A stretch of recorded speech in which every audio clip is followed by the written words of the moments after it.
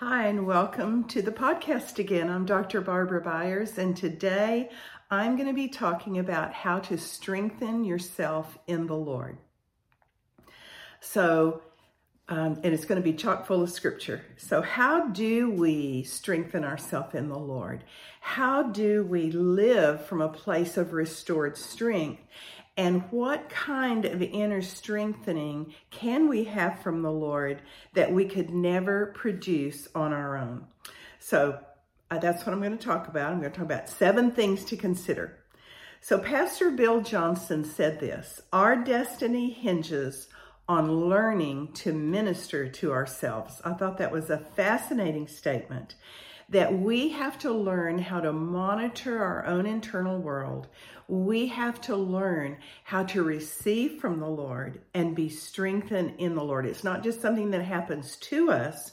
We learn how to access that. And like David, we can tell our soul to awake and to arise in the strength of the Lord.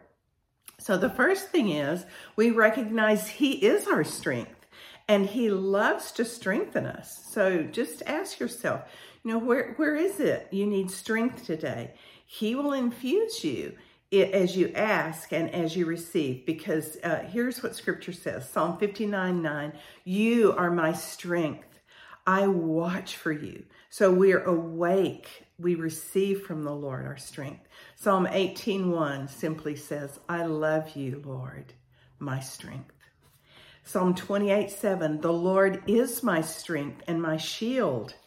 1 Chronicles 16:7, splendor and majesty are before Him. Strength and joy are His dwelling place. So if we abide in Him, if we dwell where He is, then strength and joy are ours. Strength and joy are often linked. For instance, Nehemiah 8:10 says, the joy of the Lord is your strength.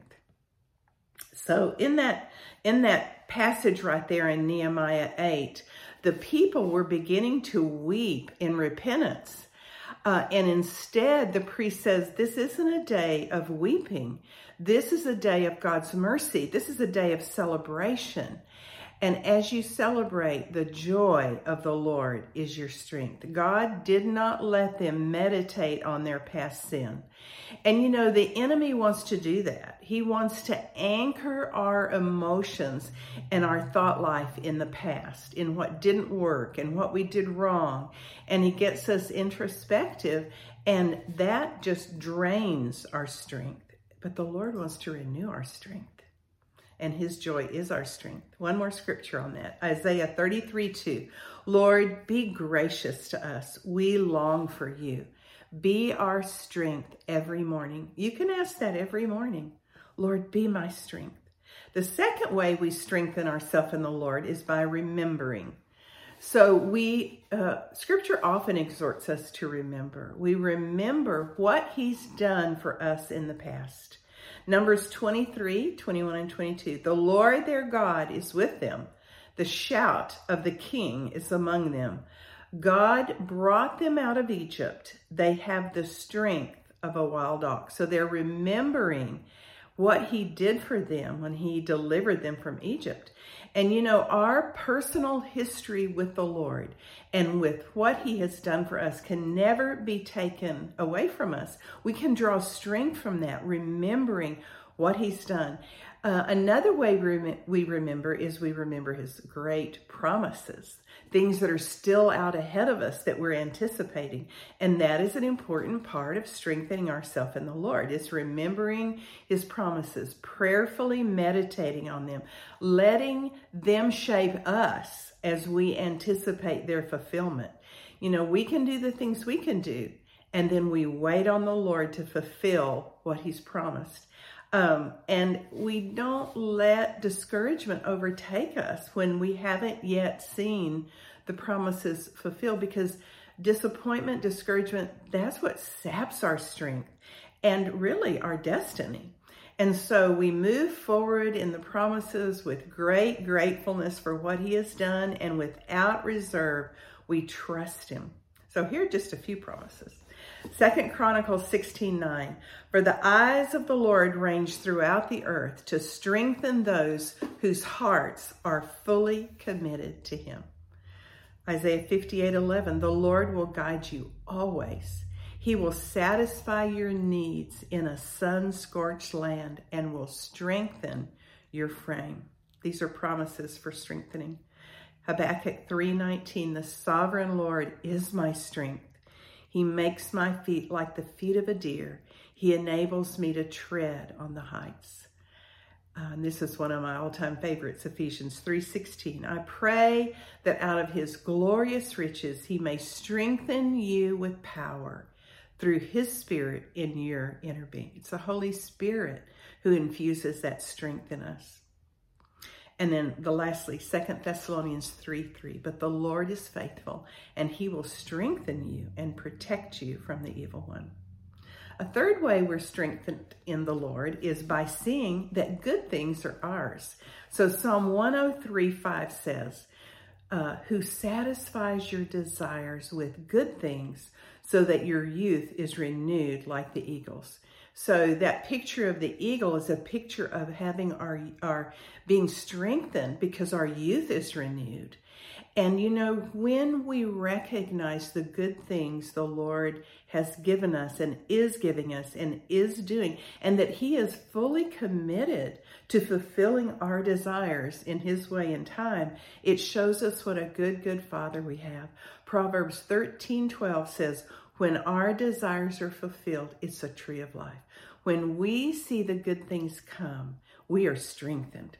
A fourth way we're strengthened is by not going outside our purposes in the things that we pick up and what we give our strength to. In other words, we kind of stay in our lane by staying connected to our purpose and our calling. In Leviticus 26, God told them all the blessings they would have in obedience to his lordship. But then in verse 14, it says, if they didn't listen with obedience, have that hearing ear, they would have diseases that destroyed their sight and sapped their strength. So when we're obedient, when we stay in the purposes and protocol and callings of God, we are strengthened in that. Psalm 32:4, you probably know it. It's a famous psalm. It's David's time of repentance. He really paid a high price for his disobedience because he strayed outside God's purposes. And it says this, day and night your hand was heavy on me. My strength was sapped as in the heat of summer. We're in the heat of summer. It is August in Texas right now. It's been well over 100 for a number of days. And you walk out and in 5 minutes, your strength is sapped. And so this was a good metaphor to use. But when we walk in obedience to his purposes, we find great strength. Do you know, it's interesting because it says about Moses that when he died, even as old as he was, 120, his strength had not abated. Isn't that wonderful? When Gideon was commissioned in Judges 6, the Lord said to him, Gideon, go in the strength that you have, which is, I think, interesting. It speaks to me of just get up and get going in the things I've called you to, in the strength you have now, and I will strengthen you more to complete what I've called you to do. In Daniel, God spoke to him and said, don't be afraid. You are highly esteemed. Actually, I think it was the angel that said, don't be afraid. You are highly esteemed. Peace. Be strong now. Be strong. And Daniel says, when he spoke to me, I was strengthened and said, speak, my Lord, since you have given me strength. The word of the Lord, when we take it in, there is a strengthening power to it. 1 Samuel 30, verse 6, and it's interesting, in 2 Samuel, we're told that the house of Saul grew weaker and weaker through his disobedience, but the house of David grew stronger and stronger.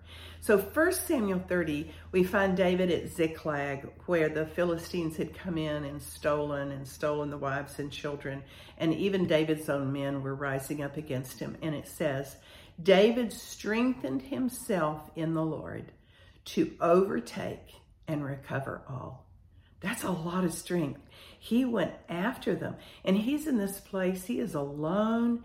He is weakened. He is reviled, and he was tested. But in the testing, he strengthened himself in the Lord to carry the weight of what he had been called to. And what he'd been called to was to be a king, a priest, and a prophet. And he bore that because in his darkest hour, when he was tested, he strengthened himself in the Lord. He remembered his calling. And we see this throughout the Psalms, many of which were written by David. I heard someone say once, you read the Psalms until you hear your own voice. And when you hear your own cry, your own voice, then pray that to the Lord. I love that. Number 5, we strengthen ourselves in the Lord by waiting. Psalm 27:14, wait for the Lord. Be strong and take heart and wait for the Lord. It takes strength to wait for the Lord. And in the waiting, we're strengthened. It's both and. And then, of course, Isaiah 40:31, those who hope in the Lord will renew their strength. They will soar on wings like eagles. There's that eagle metaphor again. They will run and not grow weary. They will walk and not be faint. So that's the action on our part, to hope, to trust, to wait. And we are strengthened in that. And because what we wait is not a sort of resigned waiting. It's a waiting with confidence. It's a waiting on the important things as we wait. And while we're waiting, we, in a sense, control or at least attend to our environment. Who are we listening to? Who are we with? What are we participating in? Especially at times when we're more vulnerable. We don't give our strength to the wrong things. We're more selective in that. A 6th way we strengthen ourselves in the Lord is by simply asking the Lord, infuse me with your strength. So that having done all, I can stand. So I'm taking that from Ephesians 6:10 and 11. Finally, be strong in the Lord and in his mighty power. Put on the armor of God so that you can take your stand against the devil's schemes. When the battle is heavy, that's when we need to keep standing, and we can ask the Lord for that strengthening. 2 Samuel 22:40 says, you armed me with strength for the battle. We know there is a source for our strength, and it is not within ourselves. We go in the strength we have, anticipating now that he will infuse us with more strength, whether it's to stand, whether it's to battle, whether it's to wait. He strengthens us. The 7th way is when we can't quite seem to find strength for ourselves, we rely on others. We trust others. 1 Samuel 23:16 says, and Saul's son Jonathan went to David at Horesh and helped him find strength in the Lord. Deuteronomy 3:28, but commission Joshua. This is being told to Moses. Commission Joshua, encourage and strengthen him, for he will lead this people across. And then later in Deuteronomy 31, Moses told Joshua, be strong and courageous. Don't be afraid or terrified because of them, for the Lord your God goes before you. He'll never leave you or forsake you. But that'll strengthen you to believe that. And then we look in Nehemiah 4, where they're rebuilding the wall and hanging the gates around Jerusalem. And in Nehemiah 4, it says, but the strength of the burden bearers was failing. So what did Nehemiah do? Well, he gathered them in groups so they could work together. He gave them each a tool and a sword, a weapon, and he gave them a trumpet so they could call for others if they got in trouble. Jesus said to Simon Peter, I prayed for you that your faith may not fail, and when you've turned back, strengthen others. We see Paul and Barnabas doing this when they returned from one of their journeys. It says in Acts 14, they strengthened the disciples and encouraged them to remain true to the faith.